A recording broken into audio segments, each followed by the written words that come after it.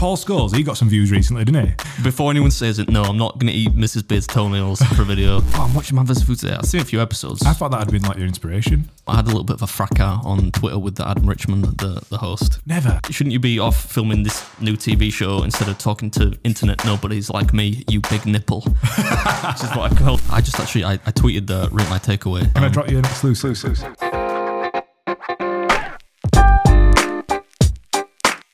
I'm Big Mix Food. And I'm Josh Gudgeon. And welcome back to the Breaking Bread podcast, where each episode we have a good old-fashioned chinwag about some interesting topics, as well as occasionally being joined by a special guest or two.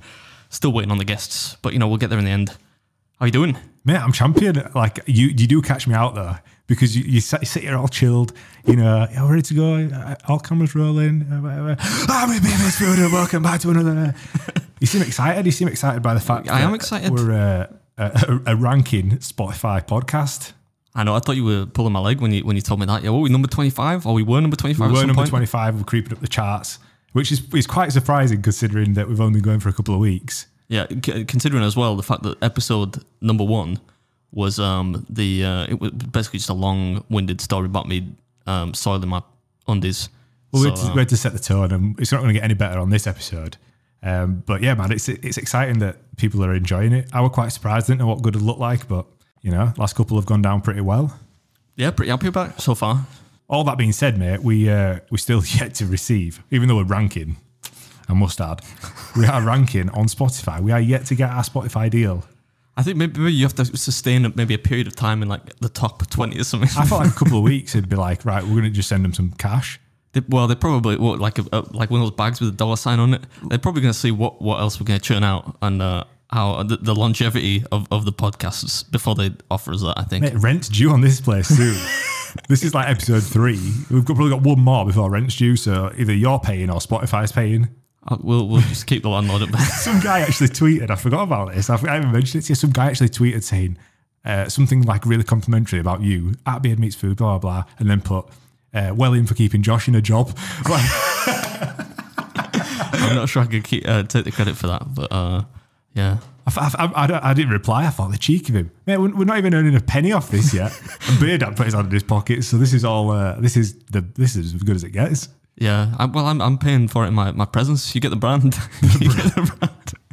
dimfluencer that you are. Oh dear. Right. I wanted to sort of kick off. We've got quite an exciting episode for this one. We're going to talk about your major league eating career and the idea of being a competitive eater, which sounds really American. Never thought I'd meet anybody in the UK that did it. Never mind in Leeds. But I wanted to talk first about, you got a little email, right? off a bit of a keyboard warrior, as it were. He's actually trying to sell something. That's the thing. I sent this to Josh last night because I found it tickled me. But we're often talking about the things that you get offered and the things that people say to you when you make content on YouTube or Facebook or TikTok or wherever. And this dude, I got an email. Like, this must be, I don't know, 10 o'clock. When you were asleep, so it must have been late. Yeah, I've got an infant child. I'm asleep by 8 o'clock, but it was late on. Yeah. It was 10:30 maybe. I get this email, and it says the title of the email is Beard, your titles are shit. And I thought, okay, that's kind of like a ballsy way to start an email thread. Fucking cheek of this guy. Do you want me to read it? Yeah, you might as well read it. Okay. I've forgotten exactly what it says, but so it starts off. It's not like good evening, good morning. It just says none Beard. None of that. Your videos are awesome, but ... your titles are shit! ! Which is a bit aggressive. Like there's no pleasantries, no bedside manner. Please let me explain why your awesome content would get double the views minimum, in brackets minimum, so it's like guaranteeing it, with the right title. Common clickbait examples often conform to formats like these. You'll never believe this, blank. How to achieve results using this one weird trick. They didn't know, blank, then this happened. The aim is often to make content seem more enticing than it might actually be. So it's also like, but your content is enticing, but your titles are less enticing than your content is. Let's talk titles when you have time. So that's fair. Speak soon, Paul. Who the fuck is Paul? Yeah, Paul, if you're listening, I'm not getting in touch. You're lucky I didn't send you a highly, mischievous email. But normally if I'm in kind of a mischievous mood, I might reply to people like that and send them something they don't like. But Not like a dick pic or anything. I mean, just like I'll send something back, which is, like a wise ass remark. But yeah, the funny thing about that, well, actually, it's all funny. But the funny thing about that is not only is he trying to sell something, I don't know, but he thinks that after 7 years of creating content on YouTube, I don't know about all these lunatic clickbait channels out there, which title their videos in such a way that the people watch them, even though the content's not good, but my content's good. Who the fuck is Paul, though? Do you know, I don't know who's that guy? Like, is it a famous Paul? Has he got like his own famous channel? Is it Paul Scholes? He got some views recently, didn't he? I would listen to Paul Scholes. Doesn't matter how aggressive he was. I mean, he's into eating too, apparently. Oh my God, there's one way. Before anyone says it, no, I'm not going to eat Mrs. Beard's toenails for a video. But the funny thing about that, on a serious note, is my titles are not clickbaity for a reason, right? Because you don't want to fall into, this is not advice, but like I don't want to fall into that category of A, I don't like the idea of clickbait anyway, right? I mean, it's dishonest. Yeah.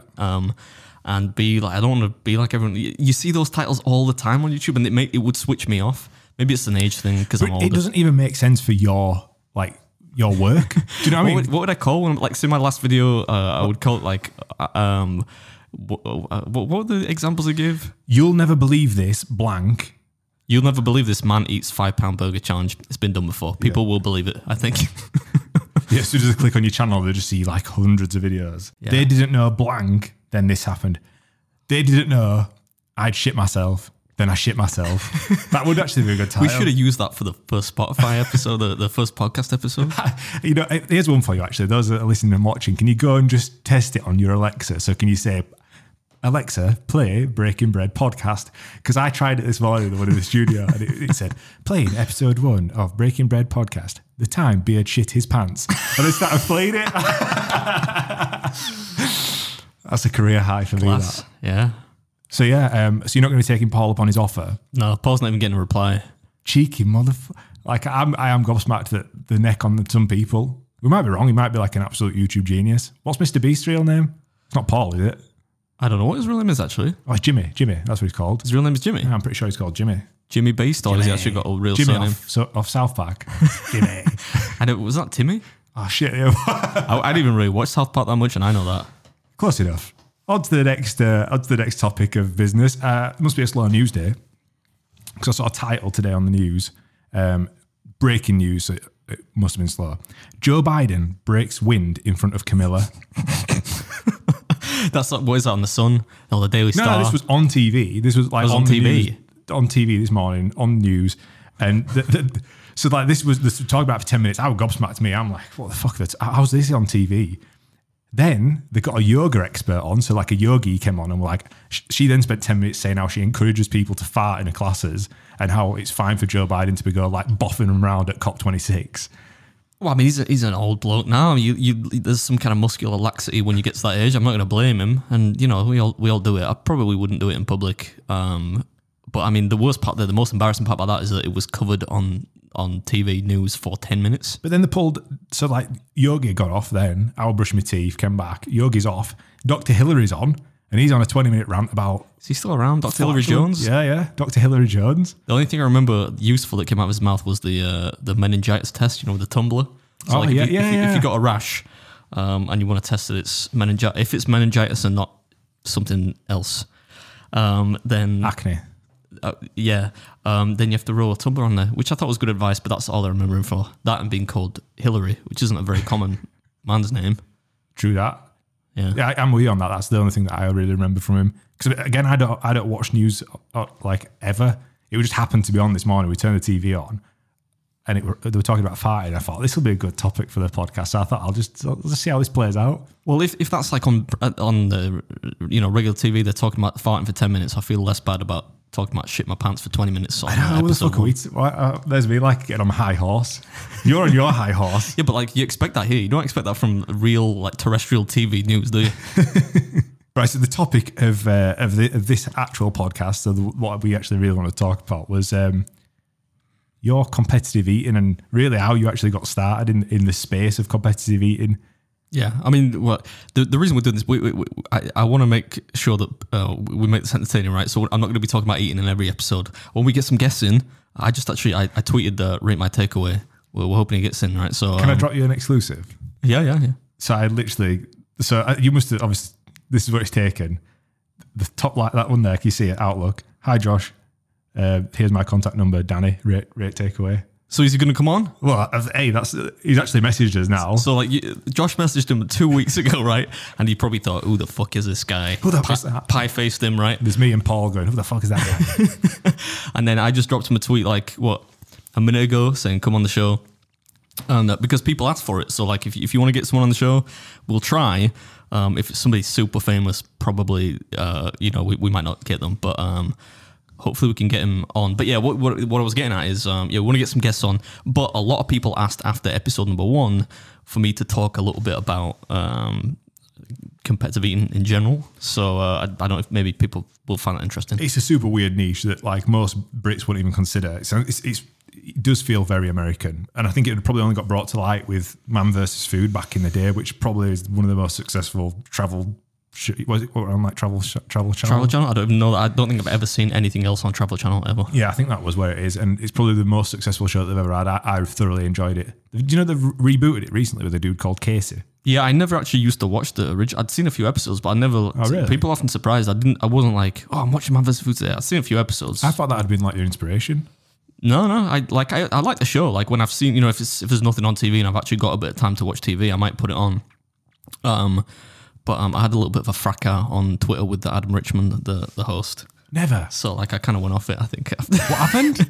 It was man, I'm trying to think back. It was something over nothing, but like somebody I think had he put up a tweet I think of some. This is probably about 2 years ago of something that he had, maybe like an episode that he had filmed of Man v Food. Yeah. And he said something like, good times. And somebody, not me, somebody had kind of tagged me and said, Beard Meats Food would do that in 10 minutes or whatever. Like, and I just kind of liked their tweet, I think, out of kindness, I thought, thanks for thinking of me or whatever. Yeah. And he replied and he was quite antagonistic. He said, I can't remember verbatim, so I don't want to say this is what he actually said, but he said something like, I don't care how much this guy eats, go away, I'm making better TV shows. And I thought... The cheek of him. And he tagged me in as well, and I was like, listen, dude, like I didn't send you this tweet. Like I'm not saying I'm a big shot because I can eat food, that's not me. And then it kind of went on a little bit, and in the end I'm thinking, surely he's got better stuff to do with his time. So I said, look, shouldn't you be going... I said, look, shouldn't you be off filming this new TV show instead of talking to internet nobodies like me, you big nipple? Which is what I call him. And a lot of people like that reply. But yeah, I'm sure he's nice. He's a Spurs fan, and I'm Arsenal, right? So there was going to be some bad blood there, but he started it. You big nipple. That was your response. I called him you big nipple or you absolute nipple. Or that sounds like a Paddy the Baddie response. He called somebody a mushroom recently and a lizard. So you big nipples up there. Yeah, I don't know, but I wasn't going to mention that actually. But how dare he say that? Because it's not like, so this is the difference between television and what you do.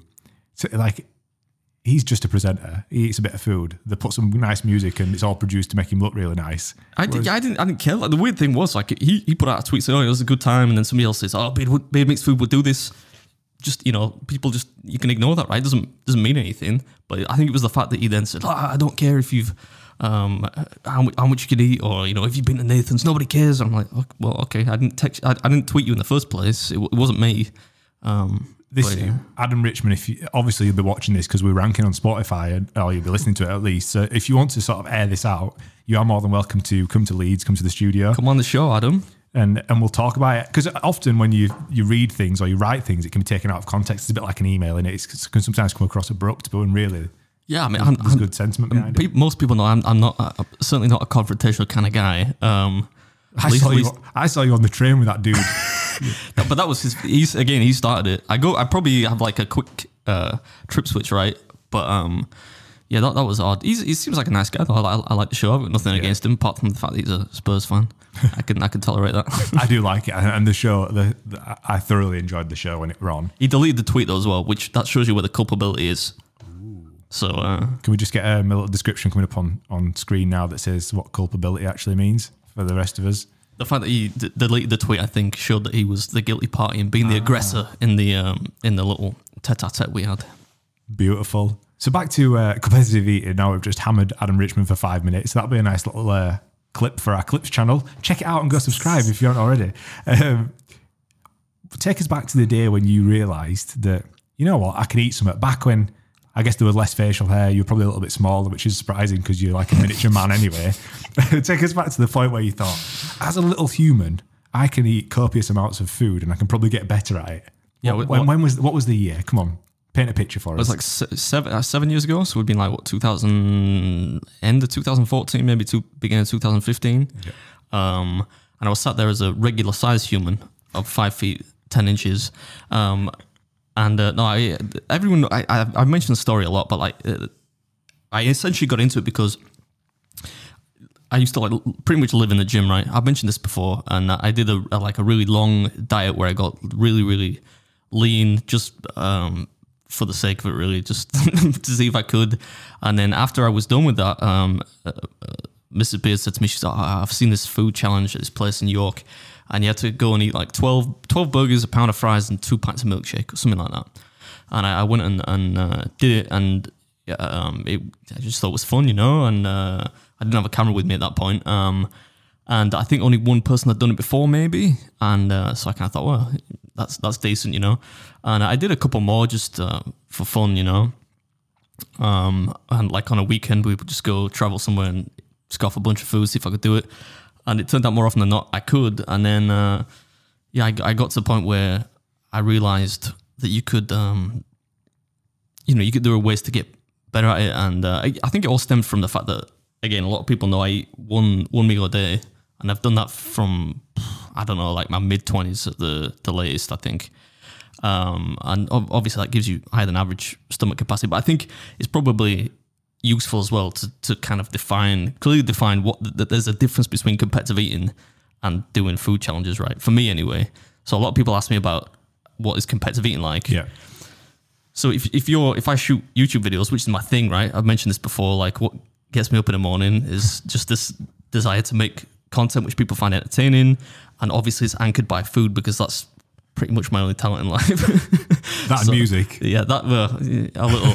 But yeah, so that's what keeps my channel going, right? But that's not competitive eating, right? If you're eating a food challenge at a restaurant or whatever, to me that's just, you can eat a lot of food, right? And you can make it entertaining. That's great, right? A lot of people do that. Competitive eating is entirely separate. To me, competitive eating has to be competitive, right? So if you start doing food challenges, you could change your Twitter bio to say competitive eater, but unless you actually enter events and compete with other people, yeah, that's what I think of as competitive eating. So that came quite a lot later, when I got into that and signed the contract and stuff. And I think that's what we're maybe going to chat a little bit more about, because I think people know what I do when it comes to doing food challenges at restaurants, or if I'm eating, what was the last thing I did that was McDonald's related? I don't know, probably a bunch of apple pies or something like that. Yeah. They're all for a laugh, and that's also something that people can sort of like test themselves against. Yeah. But that's supposed to be fun, right? And entertaining. Whereas people, I think, might want to know what the ins and outs of actually competing with, your Joey Chestnut, Matt Stoney, and all these. They're not household names, but a lot of people now will know them. Given that we all see stuff on YouTube these days. So how does a person go from starting out doing food challenges at restaurants and realizing they've got a bit of a talent? They might watch a Beard video and go, oh, Beard can do 16 chicken nuggets and I can do 17, so I could probably have a dabble at that. Like, how does 16 chicken nuggets? Those first things. Or they might watch one of your most recent videos and go, why can he eat 60 pounds worth of black cod on top of, what were it? Whitefish mayonnaise. That's one of the most grossest videos. I know we're segueing and we're terrible at this, but like that is the grossest video I've ever watched. That was a Larry David sandwich. I'm a big fan of Curb Your Enthusiasm, so I wanted to recreate the sandwich. There's an episode where he has a sandwich named after him, right, at this place called Leo's Deli, but it's a terrible sandwich. It's like whitefish salad, sable fish, which is like an oily type of cod, and capers and cream cheese. But Matt, you know what made me feel sick, and I'm sure everyone else that has watched it and are listening can relate to this, is that you made this sort of like whitefish salad, which is like whitefish mayonnaise and like, it's like almost like tuna mayo, and then you put this literally steaming hot black cod on top of it. And I just thought that's apps, like if that's cold and that's hot and soggy, because it's going to be soggy because you didn't. It looked that was probably my fault. I'm not sure. Like if you had it made in a deli, they would probably let the sable fish like. As soon as you started eating it, it were all over your beard and that. Like, oh my god! I knew that was a bit of a chance of that video, because you never really know how stuff like that's going to pan out. But I don't know what does Mrs. Beard say to this? Like, you're going home stinking now. Your face stinks like fish, and you've got to sit there like boffing fishy farts out, and just poor Mrs. Beard sat there like, oh, how have I ended up with this guy? Safe to, I would say she's used to it now, right? We've been together a long time, so yeah. I showered immediately upon getting home. Don't worry. Took a few rinses though to get the smell out my bed. But anyway, yeah. There's a lot of people that get into competitive eating start by just doing some food challenges and stuff like that, you know, or they're into like. They just eat a lot of food. Typically, actually, people that all the maybe top 20 in Major League Eating now all come from some kind of athletic background, pretty much, maybe a few exceptions, which is partly what leads you to it, because you have an elevated caloric need, right? And you typically have a better understanding of nutrition if you're into some, like I can think of, there's Ronnie Hartman, who's like a professional wrestler. There's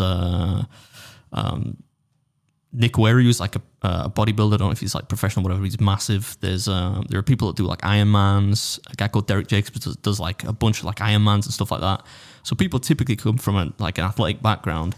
But yeah, you typically start off by just eating a lot of food. Then most people that start doing, you know, food challenges at restaurants and try, you know, win a free meal, free t-shirts and stuff, it becomes kind of like a bit of a hobby, right? Yeah. Because there are also, in America, there are a lot of places where you can win money too, not just prizes, right? So I've done a couple in like pizza challenges in America where I've won like $200 for, you know, you could make a good living off that, couldn't you? So well, a little bit of side cash, right? Yeah. If you're doing food challenges and you're doing the ones where they actually pay out, which they're common, you barely ever get them over here, but out there, so people tend to do it as a bit of a hobby, right? And then if they just enjoy it and they've got that kind of competition in them, you know, they might think, hey, maybe I could get into doing the contest. Because for me, I didn't even know competitive eating existed. When you think about, and when I think of competitive eating, I'm thinking like Nathan's famous hot dog eating contest, right? So a lot of people listening to this probably don't even know about the actual professional competitive eating, see like the sport like element of it.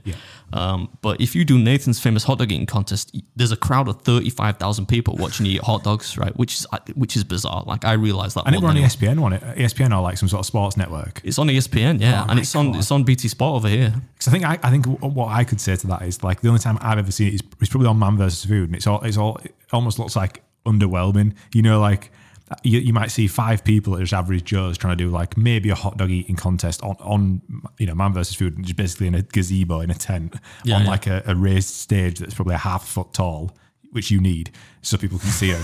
And you go, all right, yeah, Dave from down the road is just eating 5 and then somebody else has done 6. You're like, all right, so that's competitive eating, not ESPN, BT Sports. Like, so most people, a lot of people in America will know that because it's on TV every, you know, Independence Day. And it's even on TV over here now, right? So some people might be aware of it, but I wasn't. I'd never even heard of this hot dog contest. But that's the Super Bowl of competitive eating, right? There's a season, normally in like pre-COVID times, there's a season of like 40 different events of varying size and scale. So it's like a real kind of piece of machinery, you know, that arbitrates it and everything, you know, and it's like a governing body and stuff like that. But I think, for me, I always explain it like this whenever I've done like interviews with people or podcasts and whatnot before.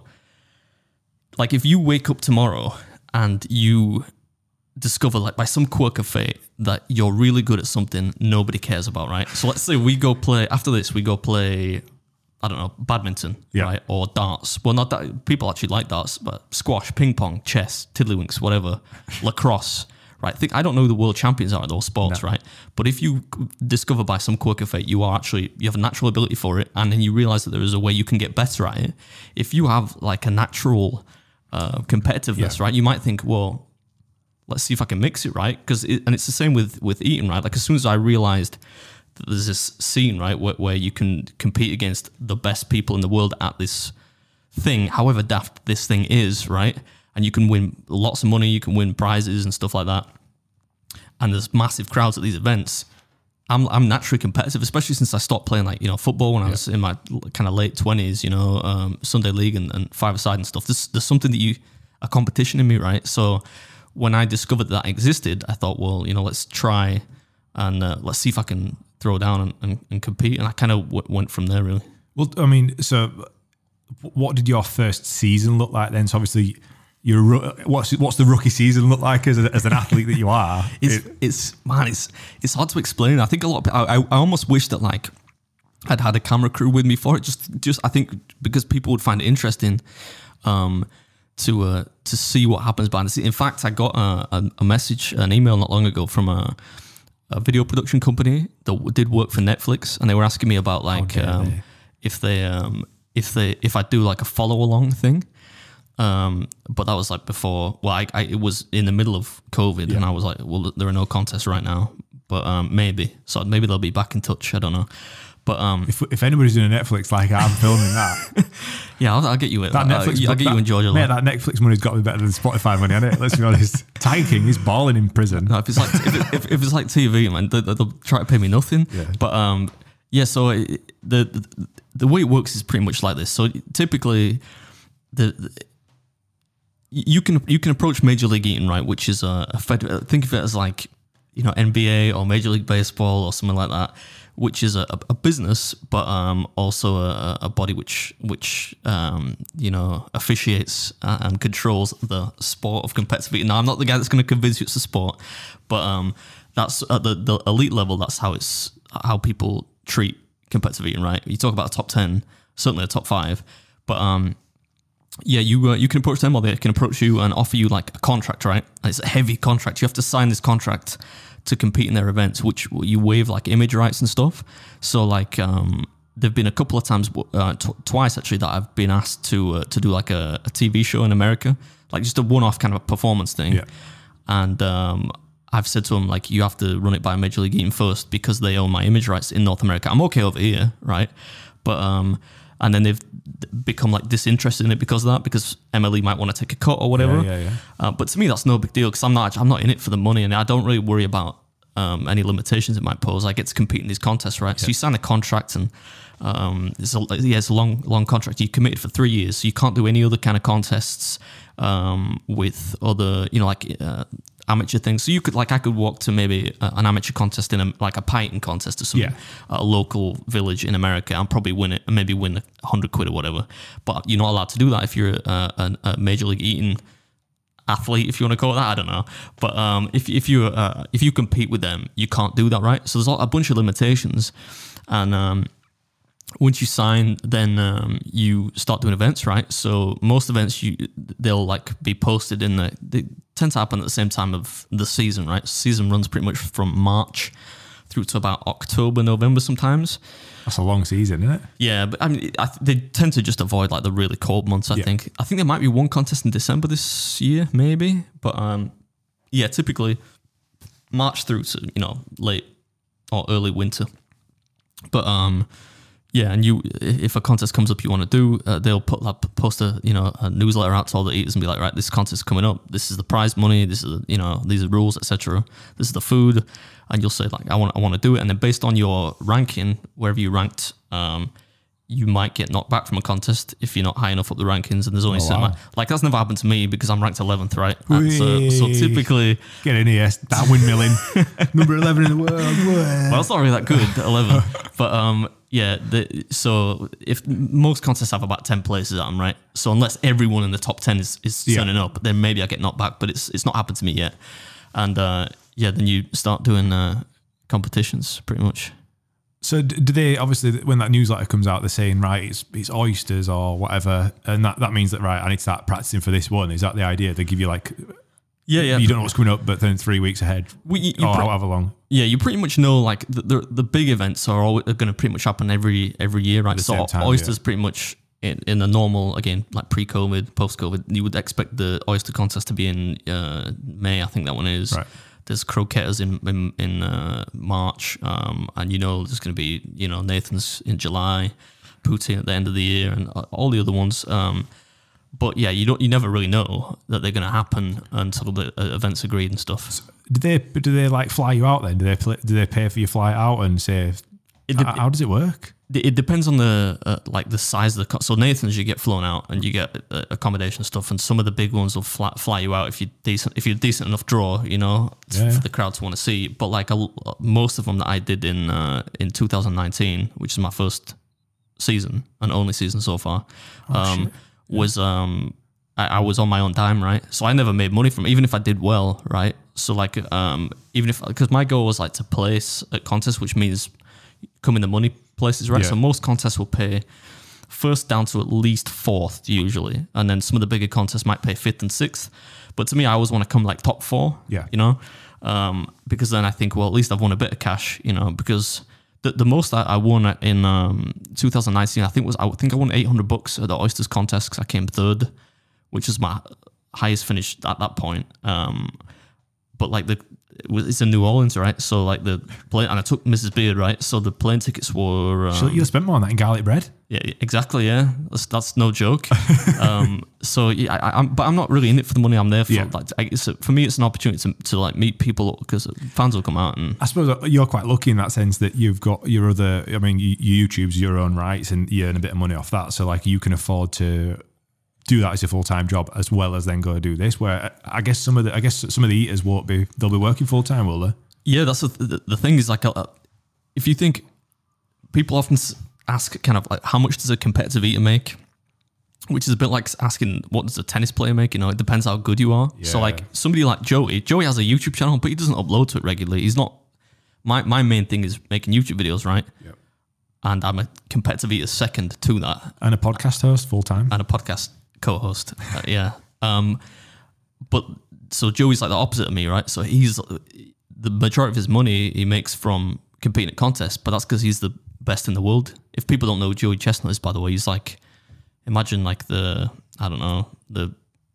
Roger Federer of eating or something. He wins. He doesn't win every single event, but he's ranked number one, and he'll win lots of prize money. If you think about Joey, especially because he's domestically, I've got to fly out there, right, to every contest. If you're Joey, you got to drive there or be driven there, and he'll be chauffeured out to every event probably because he's the best, right? Roll out the red carpet. He's like the Ronaldo of... Exactly, right? So he can go to an event like, if there are 40, he won't do every one, but let's say there are 30 events in a year and they pay out $5,000 or Nathan's like 10, 12 grand, whatever that is. That was my next question. What is the highest purse for a competitive... Nathan's is the biggest one, and the purse for that is actually, it's weird because Nathan's is the only one which is divided between a men and women's contest, which is strange. I don't know why they do it that way. But so I think 12,000 quid to win Nathan's, I think, right, in both the men and the women's, and then it'll pay out like well to second. Like I did fucking awful at Nathan's, right, my first time, and I came like 10th out of 20. Which I mean, it probably dictates my ranking quite well. I'm ranked 11th, right?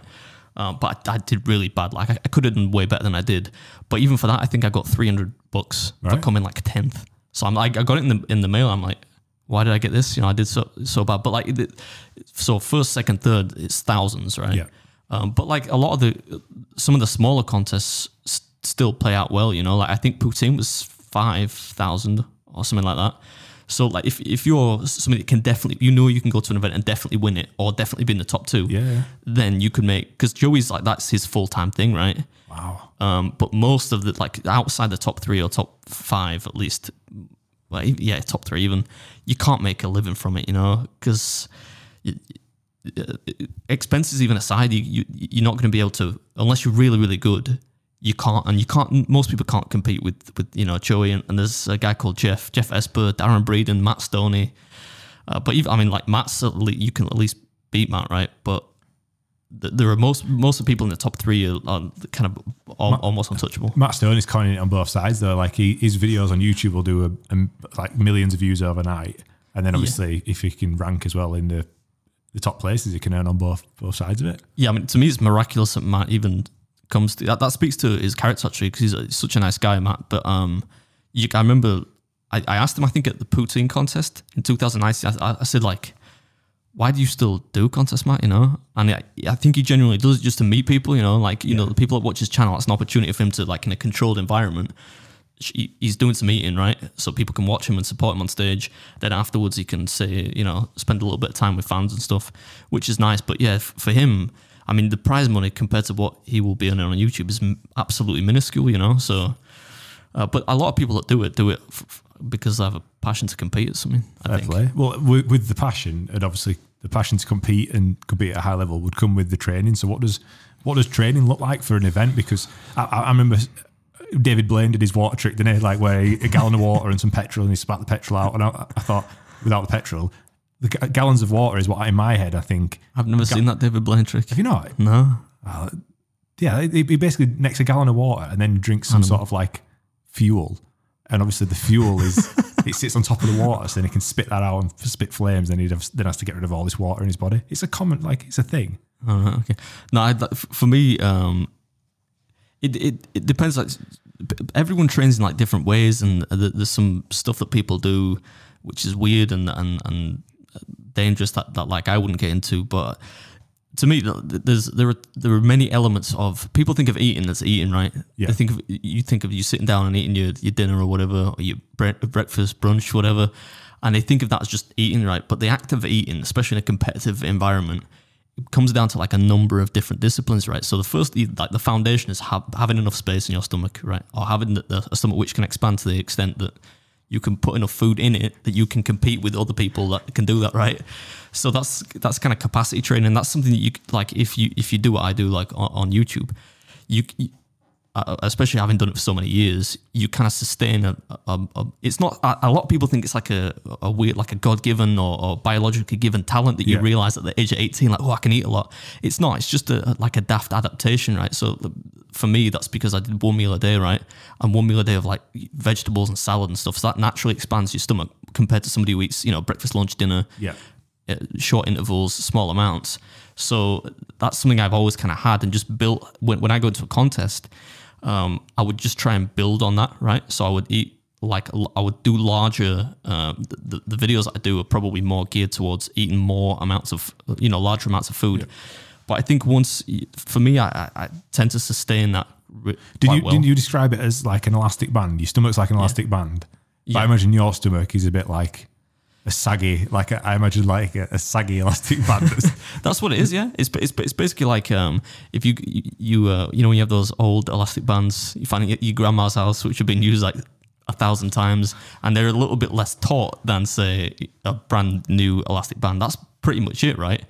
So you've just got a saggy, flappy one.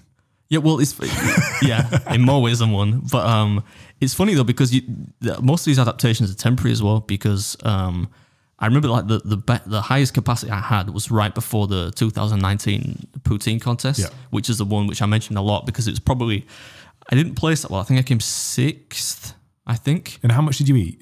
I ate 16.5 pounds of poutine in 10 minutes, this is what I was going to get onto. That, like, I couldn't, if you put half of that in front of me now, that'd be a struggle, right?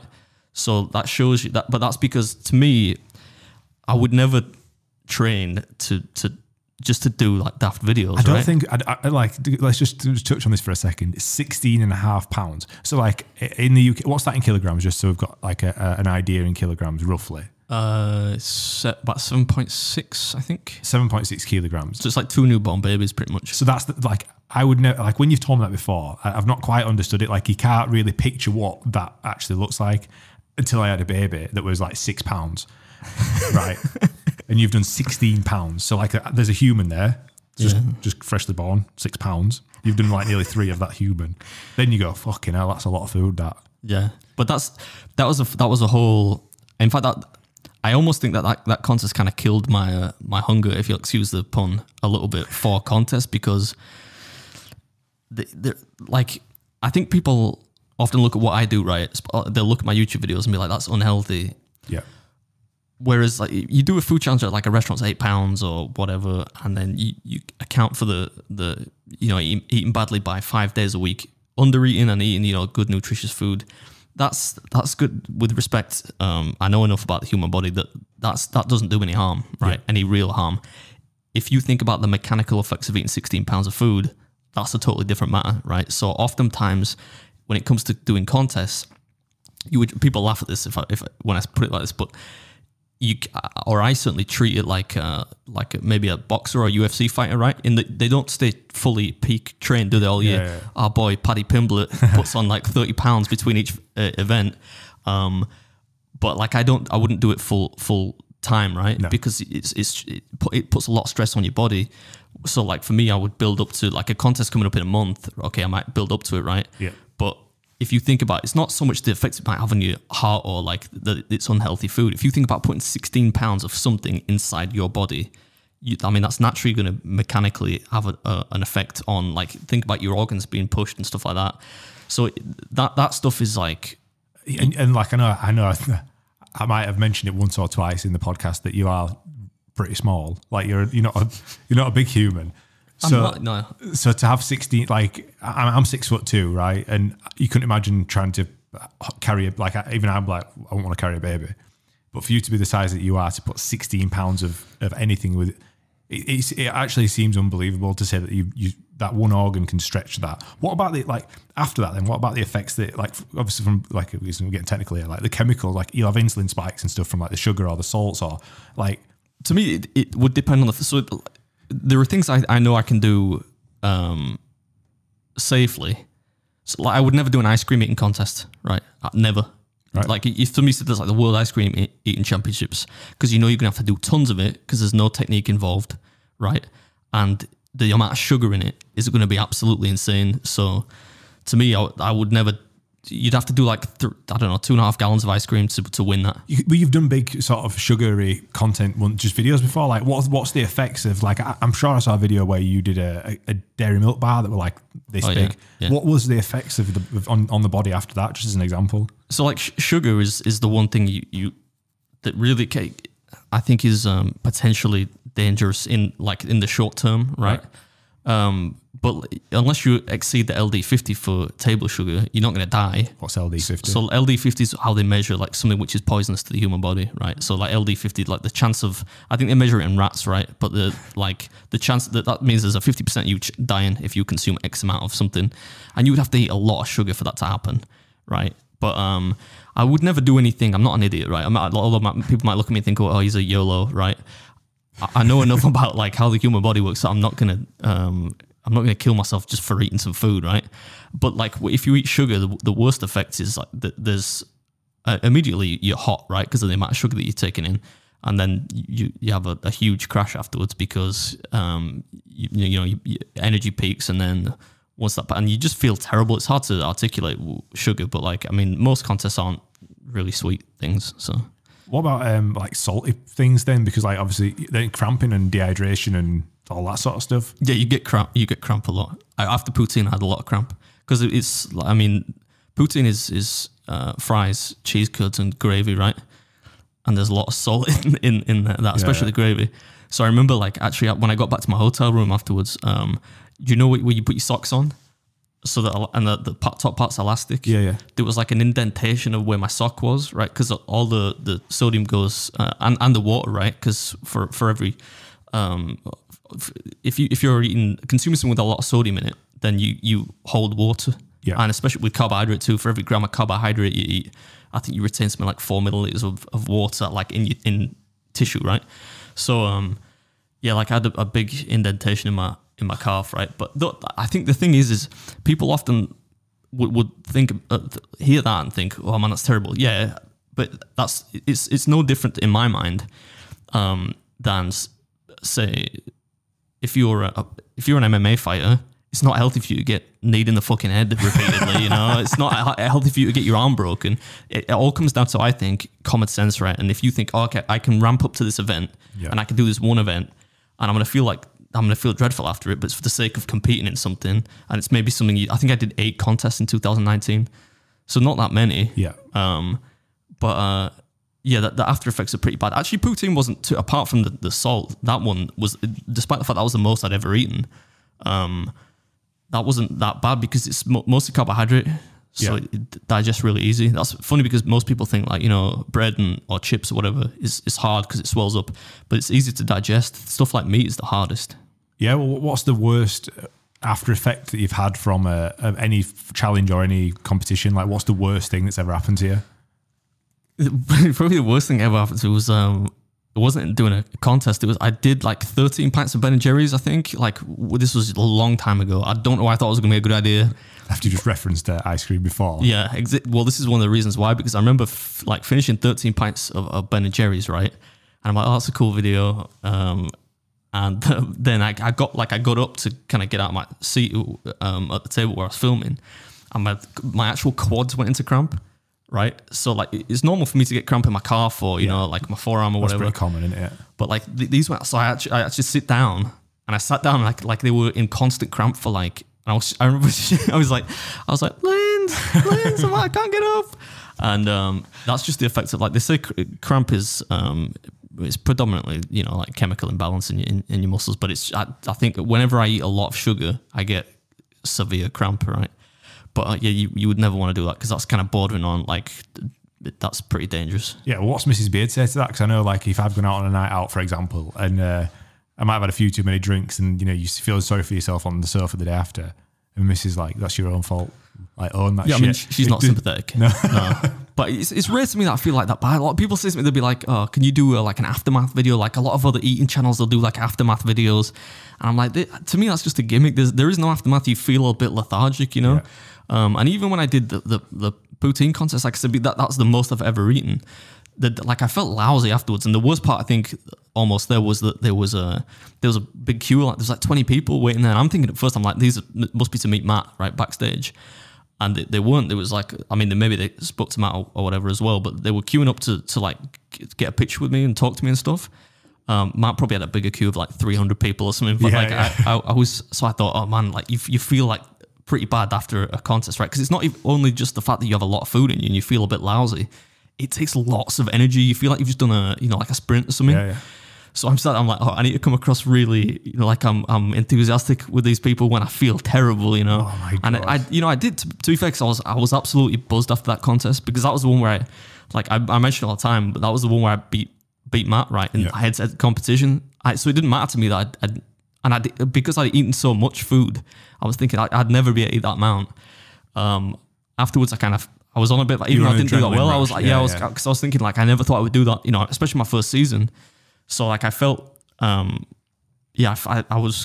imagine like after any kind of athlete has done something that they're happy with, you're riding the high. You kind of feel a bit of a buzz. Yeah, I remember walking back to the hotel actually afterwards because I was probably like half a mile away from where the contest happened, and I'm walking like with this dry poutine in my beard, and it's all over my because you get a bunch of debris, right? And if they'll deduct your debris and stuff, so it's all over my jeans and stuff. And I'm just walking through Toronto, like in the middle of Toronto, like it's all these office buildings and stuff. And I'm there wearing this like orange like beanie hat thing, like this ridiculous outfit, and I'm just covered in poutine. People probably thought it was. I bet you were dead sexy, Mrs. Beard. I bet she couldn't wait to jump on you. Yeah, congratulations. Luckily, she wasn't there. Oh, she not. She was watching at home though. It was on. They streamed it on because I think they recorded it for local TV in Toronto, but they were streaming it, and the coverage was actually really good. You got me I did like a little dance on the way out because I was the only contest I've ever been booed at. I don't know if it's like a Commonwealth thing. Because I was like a British so like the number they introduce all the eaters, right? And Matt goes out and Joey goes out, and it was like because they know him and stuff. And then I think Darian went out before me, and he's like the number one ranked eater in Canada, right? He's the guy that he's met with recently as well. Yeah. So he's like he's a home boy, right? And everyone's like, yeah. So the crowd goes up. I'm like, oh, that's nice for Darian, right? Because everyone knows Matt and Joey are going to get the biggest cheers and stuff, and maybe Mickey. And then. So I come out and they're like, "Oh, you're from Britain's number one competitive eater," which is how they always introduce me, right? And I come out and they're like, "Boo, boo!" I'm not sure if it's like some kind of leftover residual hatred from the whole Commonwealth thing. But was it intimidating? Did it put you off? Or? Nah, man, that contest was the best. Even though it wasn't the best I did, it was my favorite. I like that more than I like Nathan's. Even though the crowd was, I don't know, maybe 1/5 the size, probably not even that. Yeah. But it was weird because I started that season really well because you have to remember, I went into that season because I'll tell you a couple of the motivations for why I started doing MLE, because not everyone does, right? There's a lot of people that have eating channels on YouTube. Very few of them actually compete in Major League Eating. And for me, it was not only the fact that I'm competitive, but also the fact that you always get people in the comments, right, who will say like, you suck, right? You're not as quick as this guy, or you shit. Like, because I'm naturally not that quick of an eater, right? You suck. Yeah, you suck, man.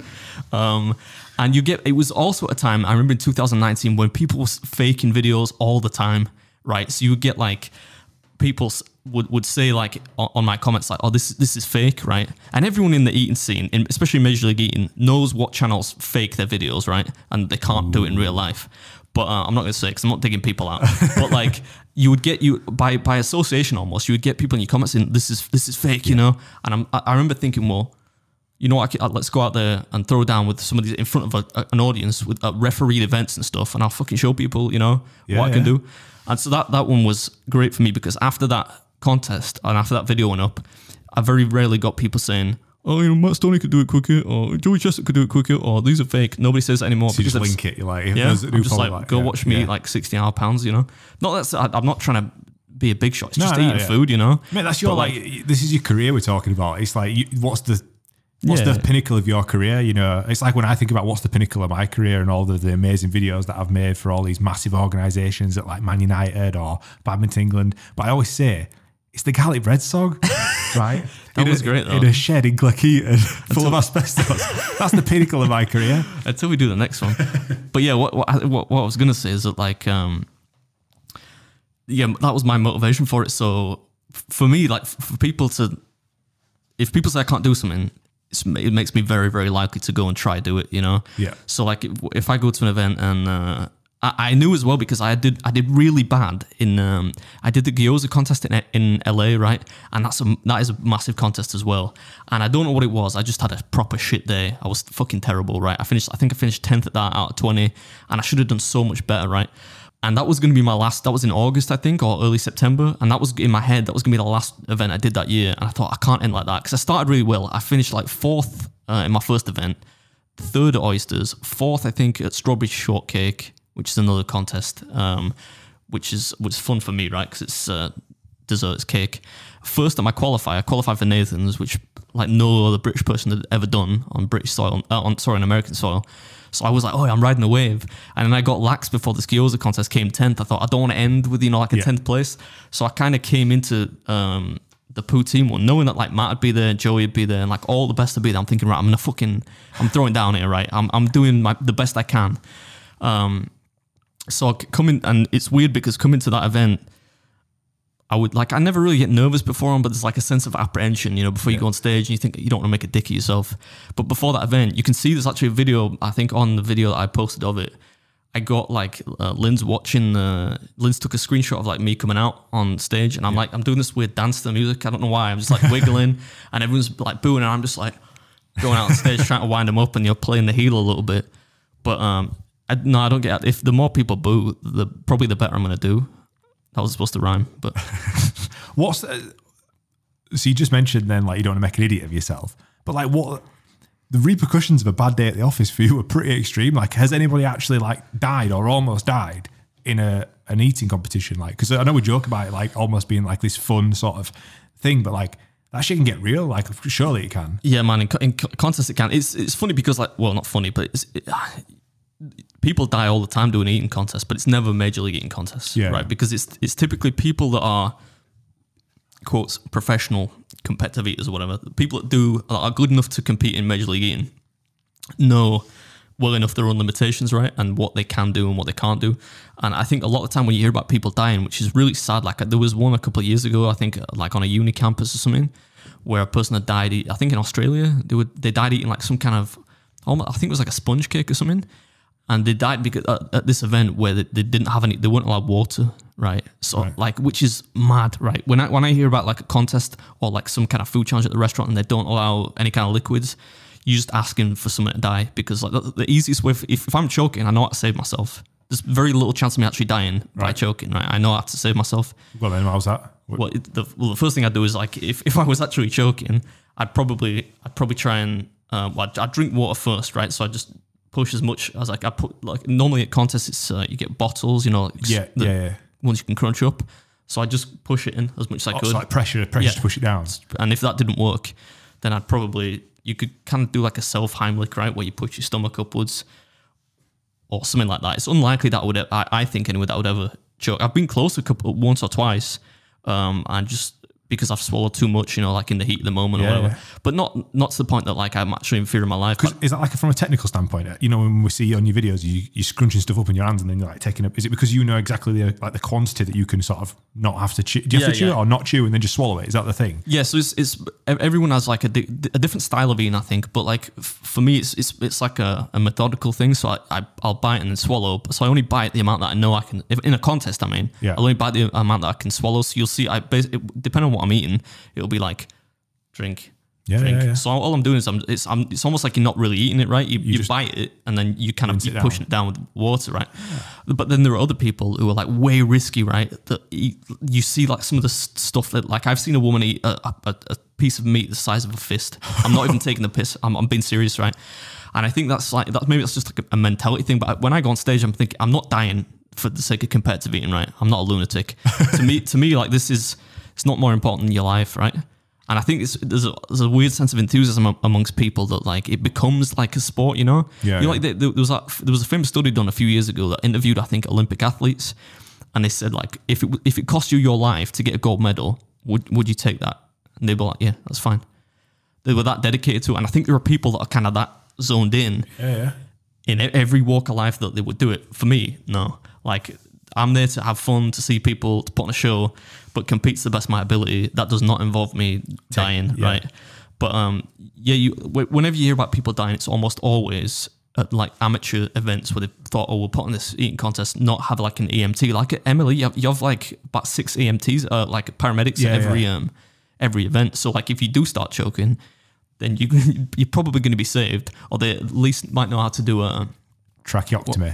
So you'd probably be all right. But could you imagine? It's mad that we're even talking about this in relation to just competitive eating. Yeah, it is. But I mean, like there are dangers in every. I don't say again sport, but like there are dangers in every activity. I think for me though, I could never see that. Like I would never get to the point where I think I need to win this so bad I am prepared to risk swallowing a chunk of food which is too large for me to potentially swallow. So it's really all about just technique and repetition than I think, you know, risking that. I mean, it wouldn't be on ESPN if there was a risk of somebody like dying, you know, because so like all the top 20 kind of pretty much know their limitations, I think. We can cut this out if you don't want to use it, but did you once tell me that you saw somebody eat chicken wings with bone in? So like just swallowed a chicken wing? I didn't see it, but I like in the golden age of Major League Eating, right? So like about 15 years ago when it was first becoming really popular, a bit before like YouTube was like a massive thing, there were a bunch of like really, really good competitive eaters who were getting by like on their prize money, right? So that was how the events were really competitive. So they've had mortgages to pay, so they're like, I'm having this. Yeah, so I was, somebody told me, I won't say who because I don't want to dig them out, right? But somebody told me they had seen Joey at a contest. Yeah. A chicken wing eating contest, right? It's neck and neck, pretty much, right?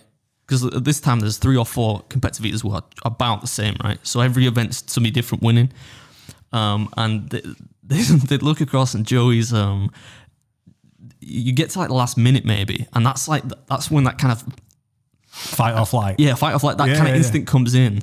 Like I remember at poutine, I must have almost thrown up about 3 or 4 times in the last minute. But you kind of just pushing past that, you know, because in the last minute it's kind of like the crowd's hyped up. And like, that's the most dangerous time in the last minute. Probably. But like, so he looked across, he sees Joey, and Joey just kind of he realizes everyone's pretty much neck and neck, and he wants to get ahead, so he starts fucking throwing these. Like, I don't know how many, but like some chicken wings with bones in them, right? So this is an anecdote, right? I didn't see this. I don't know if it's true, but like the person that told me it's a legend. They're a trustworthy source, right? So I can imagine, and I can.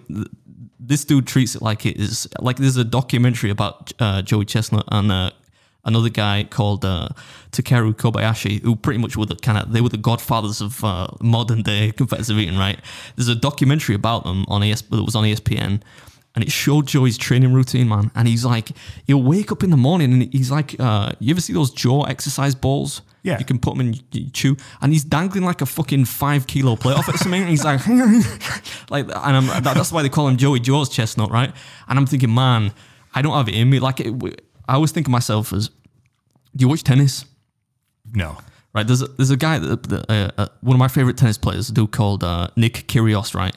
And I think like, that's like, I'm like the Nick Kyrgios of competitive eating, because like he's like slightly talented, right? He's top. I think he's like ranked in the top 40 or something.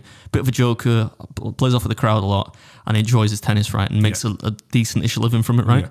And he'll always get interviewed at the end of matches, and they'll be like, "Oh, Nick, you're such a good player. Do you ever think you'll win like a Grand Slam, like Wimbledon or the US Open?" He's like, "No." I'm like, "What? Isn't that kind of defeatist?"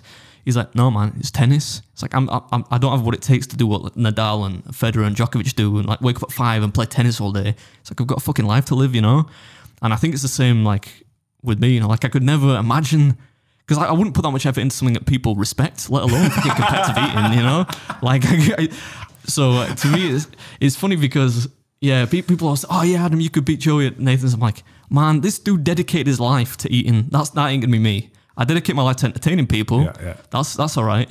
And I can do that with relative safety. It doesn't take over my entire life.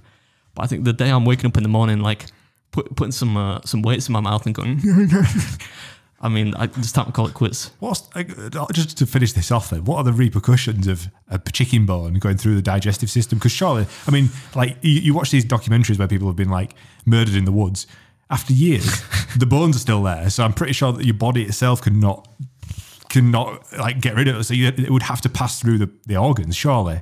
Well, imagine coming out sideways. It's coming out one way or the other. I don't know, but I try not to think about it. But that's the whole kind of crazy part of it that like I don't really. I think that's what you have to be that nuts. I think to be that good, because I think it's there are guys that like I was amazed at when I managed, because I remember at the poutine contest again. I remember that one being kind of like a bit of a watershed moment, because I thought everyone's always saying, "Oh yeah, you'll never beat Matt," because he's one of the greatest of all time, right? And that's that's indisputable, right? Yeah. And I'm not for a second saying that I'm as good as Matt. I'm not, right? He's a far better competitive eater than me.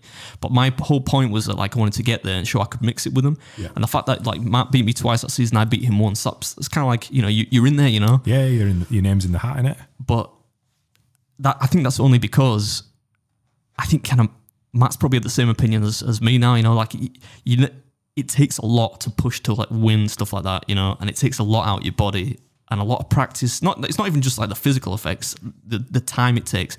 Like Joey will practice 4 times a week or something, eating hot dogs. Yeah. For like 3 months before Nathan's. Like, it's ridiculous. If anybody's like listening or watching this and they've not seen a lot of Joey Chestnut, just get on TikTok. He's got a TikTok now with Joey Chestnut, and it's literally like, like I think the maximum's a minute, and it just.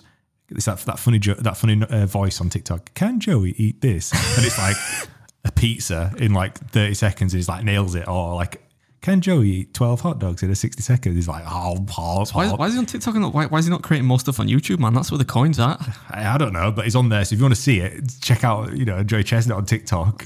Yeah, I mean, but to be at that, it's like I think it's probably like in any quote sport, right? That like the top. You keep well, I do it. The reason I do that though is because people scoff at it. But it's not a sport. I'm like, yeah, I'm not. This is your TV show. This is your podcast. I don't think darts is a sport though. That's the thing. I don't think competitive eating is a sport. Yeah. It's a discipline which takes a lot of skill, and it takes far more fitness than it does to be a top class darts player.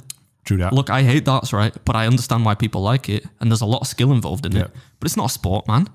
Like, I don't think F1 is a sport. I don't think snooker is a sport. But we say that they're sports. So if those are sports, probably competitive eating is a sport. It takes as much effort. 100%, yeah. But I think you just most of us can't get anywhere near those the top 10. Not 10.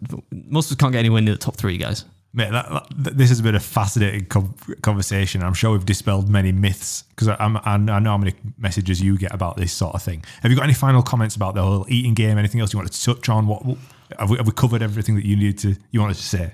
Yeah, I mean, I don't really think it's that interesting. I only really did this because people asked me to talk about what it's like. But yeah, it's not. I think people maybe think they attach it too much to the whole YouTube part, right? Yeah. When the act of being a competitive eater doing contests is not completely different. It's not glamorous, right? And you have to be really good to make money from it. You can make really good coin if you're really good at it, but it's more about like the events are insane, And when you see, if you go up on a stage and you're about to eat a hot dog, you see 35,000 people in the crowd. Some people, as far as the eye can see, I think that's like full capacity at Ellen Road, right? Pretty much, like 38,000 there. Yeah.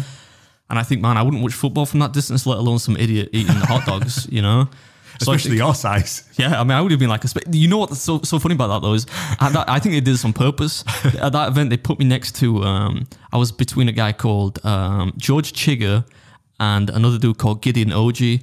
And Gideon is like fucking 7 feet. He makes you look tiny. And George is taller than you as well. He's probably 6'8" or something. Yeah. And people were like messaging me, like watching the contest. They were like, we didn't realize you were so small. I'm like, I'm like 5'10", but these guys are giants, you know? It looks like they brought one of the kids with them, a little hairy kid. Yeah, that's what it did look like. But that was that was the time as well though, with all the cameras. The after party is the best thing about competitive eating, right? Because there's a lot of people think the smell on that bus. Oh my god! But a lot of people think there's like proper animosity, you know, between people that compete, and it's weird. I think it's because we're all kind of like-mindedly odd in that we do this kind of thing. Yeah. That everyone likes each other, you know. So, and the after parties are mad. A lot of people won't know. There's a guy called Badlands Booker who has a YouTube channel called Badlands Chugs. Yeah. Who's like, I think he's on like 3 million subs now. Is he? Yeah, but he's like a rapper. In fact, to get to Nathan's, I beat Badlands, right? And I felt so bad because he'd qualified for like 20 years in a row, and I was the first guy to come along and like knock him off. And we were outside City Field, you know, baseball stadium. And I beat him, and I'm like, oh man, I felt bad because he's such a nice dude. But yeah, the after party, we're at this bar, and he's like rapping because he's like a rapper as well, right? He does a bunch of songs. And there's like, it was surreal because you got him rapping, and you got, I remember Stoney came in as well. It was, I know I keep mentioning him, but that's because he's the most relatable person people are going to know. But I remember he's like, Beard, do you want a drink? And he buys me like a Guinness, probably because he thinks, you know, because I've got an Irish surname or whatever, I'm into Guinness. And it's like, there's a really kind of positive environment, you know. It must be nice as well, like, because what a culture shift to be like a Brit going into an American dominated environment, to be able to just see, because I know when I'm in America, that's what I love the most, is just seeing how they interact, like, you know, the different sort of music scenes, like all that sort of thing. So for you to get thrown in as just this little hairy Brit. I love that though. Yeah. That's part of I think that's part of the gimmick. That's why I think Major League Eating let me join in the first place. Part of it is, you know, like a little bit of transatlantic rivalry and stuff. And they can say, because there aren't many, there's one Japanese guy, there's one Canadian guy, and me, well, pretty much the only internationals in there right now. I think Nella Zissa's there. She's like an Aussie, but she doesn't really compete. No, she's from New Zealand actually. Yeah, I love that though, because like I would love to go. It probably would be a bit much, but like turn up to Nathan's in like I don't know, like a crown or something, or like with like play up to it. Or like I wanted to take on like some like tea, you know, some some fine china, because there was a game when the in 2019 when the USA, like I think the women's football team were taking the piss out of the English team by doing like a tea celebration. I think. I thought that'd be fun. Instead, I had to settle for Union Jack. Not that I'm like a nationalist or anything. I'm far from it. But Union Jack, like wristbands and stuff. I like that. You kind of get off on being a bit of a heel. It's kind of like wrestling, you know. That's what Tyson Fury did though in his recent fight, didn't he? He came out in a crown and like I reckon he could play that. Yeah, especially if when it's American dominated. Part of the buzz is it's kind of like being an international rep, right? It's like being in the Olympics or something daft like that, because you're out there for your country, right? And especially when you got people who are really good. Like in my first, second, third contest, beating people that were ranked like 12th, 7th, 4th, you know, as a British dude, it kind of feels like you're kind of rocking the boat a bit. And that's just fun to me, you know. Mate, it's class. And I see you've got the #1 spot in the UK, so you're winning at it. That's not hard though, because I'm the only person that competes. Any final comments, Mr. Beard, about this whole scene? No, not really. I think maybe just like we'll do something more. I don't find it that interesting, so I think maybe the next. If you want to hear anything else about it, let us know. But next episode we'll probably talk about something which I find more fun. I don't know. Yeah, we'll see. I mean, as always, it's been an absolute pleasure. Those that are listening and watching, check us out on Spotify. We're pushing for that Spotify gig. We're ranking, so we need to keep pushing up that ranking. This episode might do that. Might do that some harm. You never know. Alan Carr might go above us now. Bollocks. Yeah. Above Alan Carr though. Yeah. Always want to be on top of Alan Carr. And on that note, we will follow us on social media at Breaking Bread PD. You can find Beard at Beard Meets Food, me at the Josh Gudgeon, and catch you on the next one. Peace.